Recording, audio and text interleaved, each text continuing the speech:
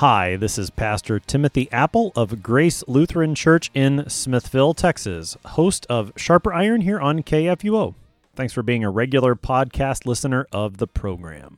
For the rest of the month of July, we will be going through a variety of psalms. In the Psalter, the one true God not only speaks His word to us, He also teaches us how to speak back to Him. For whatever situation we may encounter in our lives as God's people, there is a psalm that we can pray. The Psalms teach us how to pray in lament and mourning. The Psalms teach us how to rejoice with praise and thanksgiving. The Psalms teach us how to cry out for justice and salvation. The Psalms teach us how to confess our sins. And as God teaches us to pray in these ways and more, He teaches us who He is. He teaches us that He is the God who is with us in our suffering.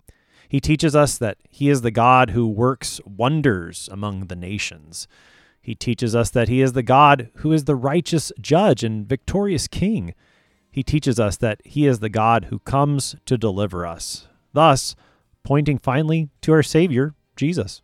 Join us on Sharper Iron during July as we study the Psalms, where we will learn to pray to our Father through our brother, Jesus Christ, crucified, risen, and ascended for us.